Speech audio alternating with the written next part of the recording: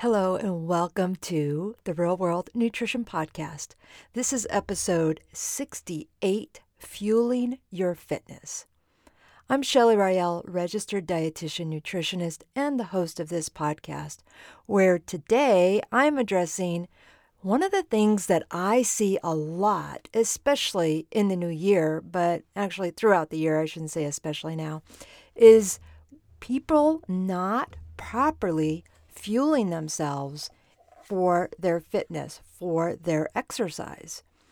And people need to fuel their bodies properly in preparation for exercise, but they have this mistaken belief that if they starve themselves or don't eat prior to exercise, that they're helping themselves burn more fat. Now, let me start by this. Doing a 30 or 45 or even a 60-minute bout of exercise, like a run, like a lifting session, a fitness class, there isn't a need to carbo load. A lot of people have this idea that they need to carbo load or eat a whole bunch of pasta or something like that in order to do exercise. And that really is not necessary for most daily exercise. And there also isn't a need to take a protein supplement or a pre-workout. Properly fueling your body will help with a productive workout and make it feel like it's easier.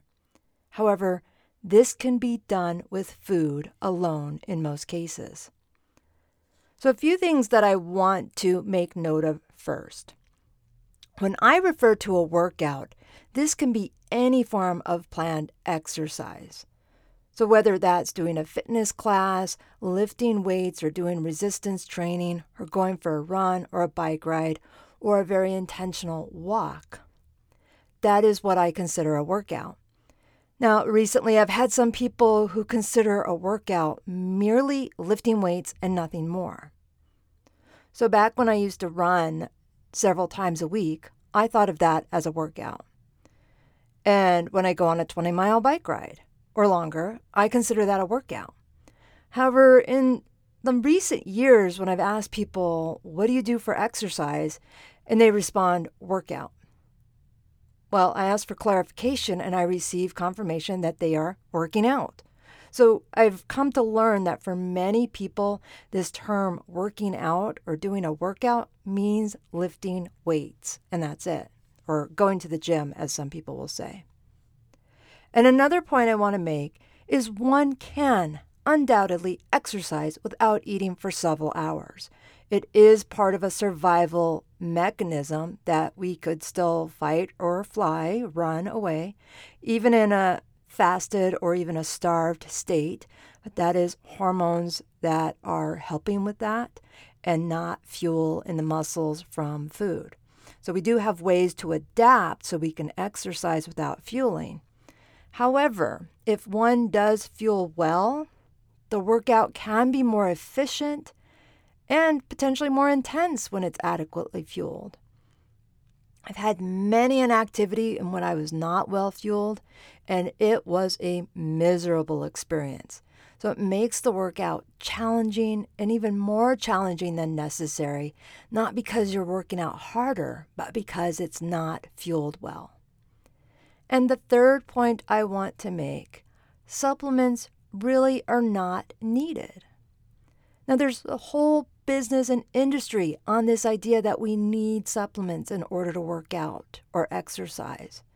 And some people think they need to stock up on buckets of protein or pre-workout or other supplements. But that's not the case.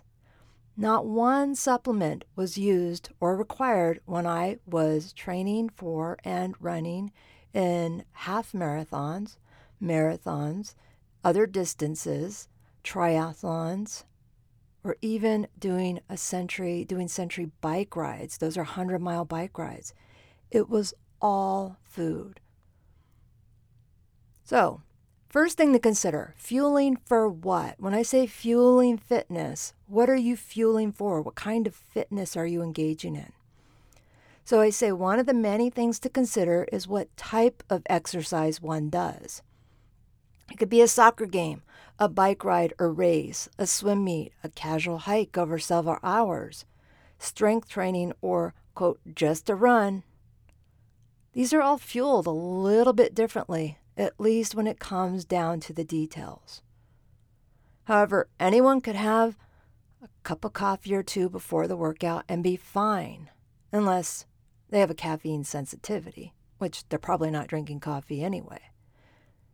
And having coffee is certainly less costly and safer than a pre-workout, which is often a combination of stimulants and potentially dangerous. I've had people tell me of adverse side effects that they've had from using a pre-workout, including vomiting, headaches, and shakes. And these symptoms are indeed temporary, but they would likely interfere with any exercise for that day. If you're having vomiting and headaches, who's going to be going to the gym or engaging in a bout of exercise? Now, fluids are always essential too. Fluid benefits us up to and during exercise, and it especially helps with cooling the muscles. And most people don't need to drink a gallon of water a day to get enough fluid. That could actually increase the risk of having hyponatremia, or what is called low sodium levels. Hyponatremia means low sodium in the blood. What about carbs or protein? Carbs versus protein.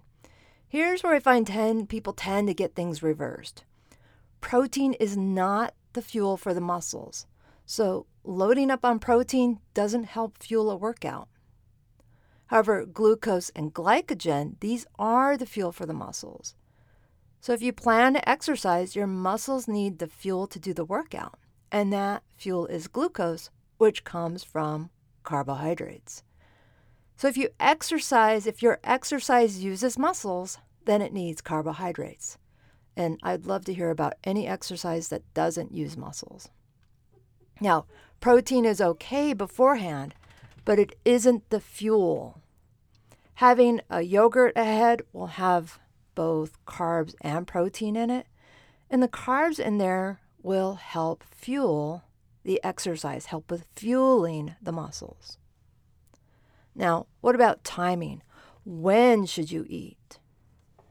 Well, again, this varies depending on what the exercise is, or I should say when it is happening, and how long it lasts. Last night's meal may adequately fuel a 30 to 45-minute workout first thing in the morning. So a workout that could be a run, bike, gym time, or it may not be. Many years ago, I had a client referred to me by her doctor because she kept passing out on her morning runs. Well, it turns out a friend had told her to stop eating anything by 4 p.m. each day. And then she would attempt a 3-mile run first thing in the morning without eating anything. And she was passing out because her body didn't have enough fuel to do the workout. She'd gone 14, 16 hours in some cases without having eaten anything. That's not safe. And it's definitely not an efficient workout.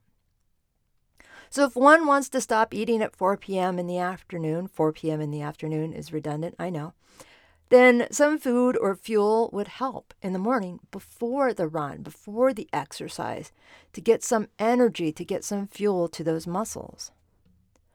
When I ran longer distance, training for a half marathon and then later for full marathons, some mornings I could run on the fuel from the night before. But that was usually 6 miles or less, or about an hour of running. If those runs were scheduled or planned to be longer than that, more than an hour, it did need fuel before those runs. So on those days, I would eat something about 1 to 2 hours before I went out for the run or for the activity. And sometimes this meant fueling at 4 or 5 a.m. This early fueling was usually on the weekends, so I'd get up, eat, go back to bed for an hour or so, and then get up and do the run. And on race days, when an event started at 7 or 7:30 in the morning, I would always ensure that the food or fuel was in me by 5 a.m. So why this 2-hour difference here? Well, it gives the body time to digest food and is available for the muscles for fuel. So that way it's not in the stomach still and risking a cramp. So it differs the time window there differs for different people. And that's part of experimenting. So I say at least an hour beforehand, but some people need closer to 2 hours beforehand. And those are for longer bouts of exercise. But having that time there to allow the body to digest the food and get the fuel, that was what a lot of our parents were thinking, or at least that's the rationale, when we were told we weren't allowed to go swimming for 30 minutes after we had lunch or had a snack because of the risk of a cramp.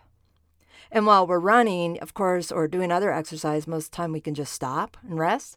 And as kids, of course, swimming in a pool, that was like torture to wait that 30 minutes.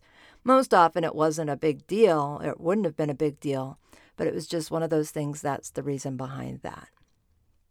All right, so what to eat? If we work out without supplements, what works then? Well, as I said, a cup or two of coffee might help, though that stimulates the GI tract. So I just say don't go too far from the bathroom unless you know how you'll react to that. But something as simple as a glass of juice or a banana works. So would a yogurt, a bowl of cereal, hot or cold cereal would work. Toast with peanut butter is also helpful.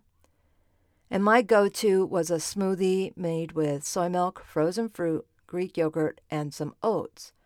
And it was easy to make, easy to drink, and pretty quick to digest. And that's what worked for me, but that doesn't mean it will work for everyone. So part of training is trial and error. Most often what happens is people train, or exercise, and then on the day of event, they try something different, or the day before an event, they try something different when it comes to eating, and that can mess with them. So it may be easy to ignore the fueling before a workout, but I recommend trying it and seeing if exercise is more manageable when fueled well, if it feels easier, feels more productive when fueled well. So one more story here.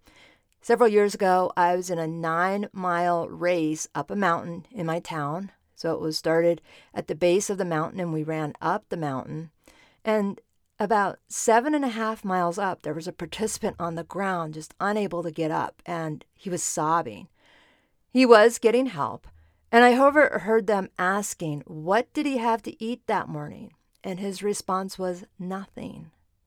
Now, this race being uphill, this 7.5 to 9 miles for us moderate runners, this was about a 2.5-hour event, and he hadn't eaten anything about 2 hours in. A 9-mile race over 2 hours uphill with zero fuel. He was crashed on the ground. This is what can happen when underfueled. A literal crash, or what we use is bonking or hit the wall. And he was unable to continue. Luckily, getting some food into us within about 15 to 20 minutes, most people can at least get up, recover slightly, and finish the event, or at least get to a safe place. So don't do that to yourself. Make sure you fuel yourself and eat something. And that's real world nutrition. That's it for this week. Next week, I'm going to get into a little bit more about my top 5 foods for fueling your fitness. Take care. Bye for now.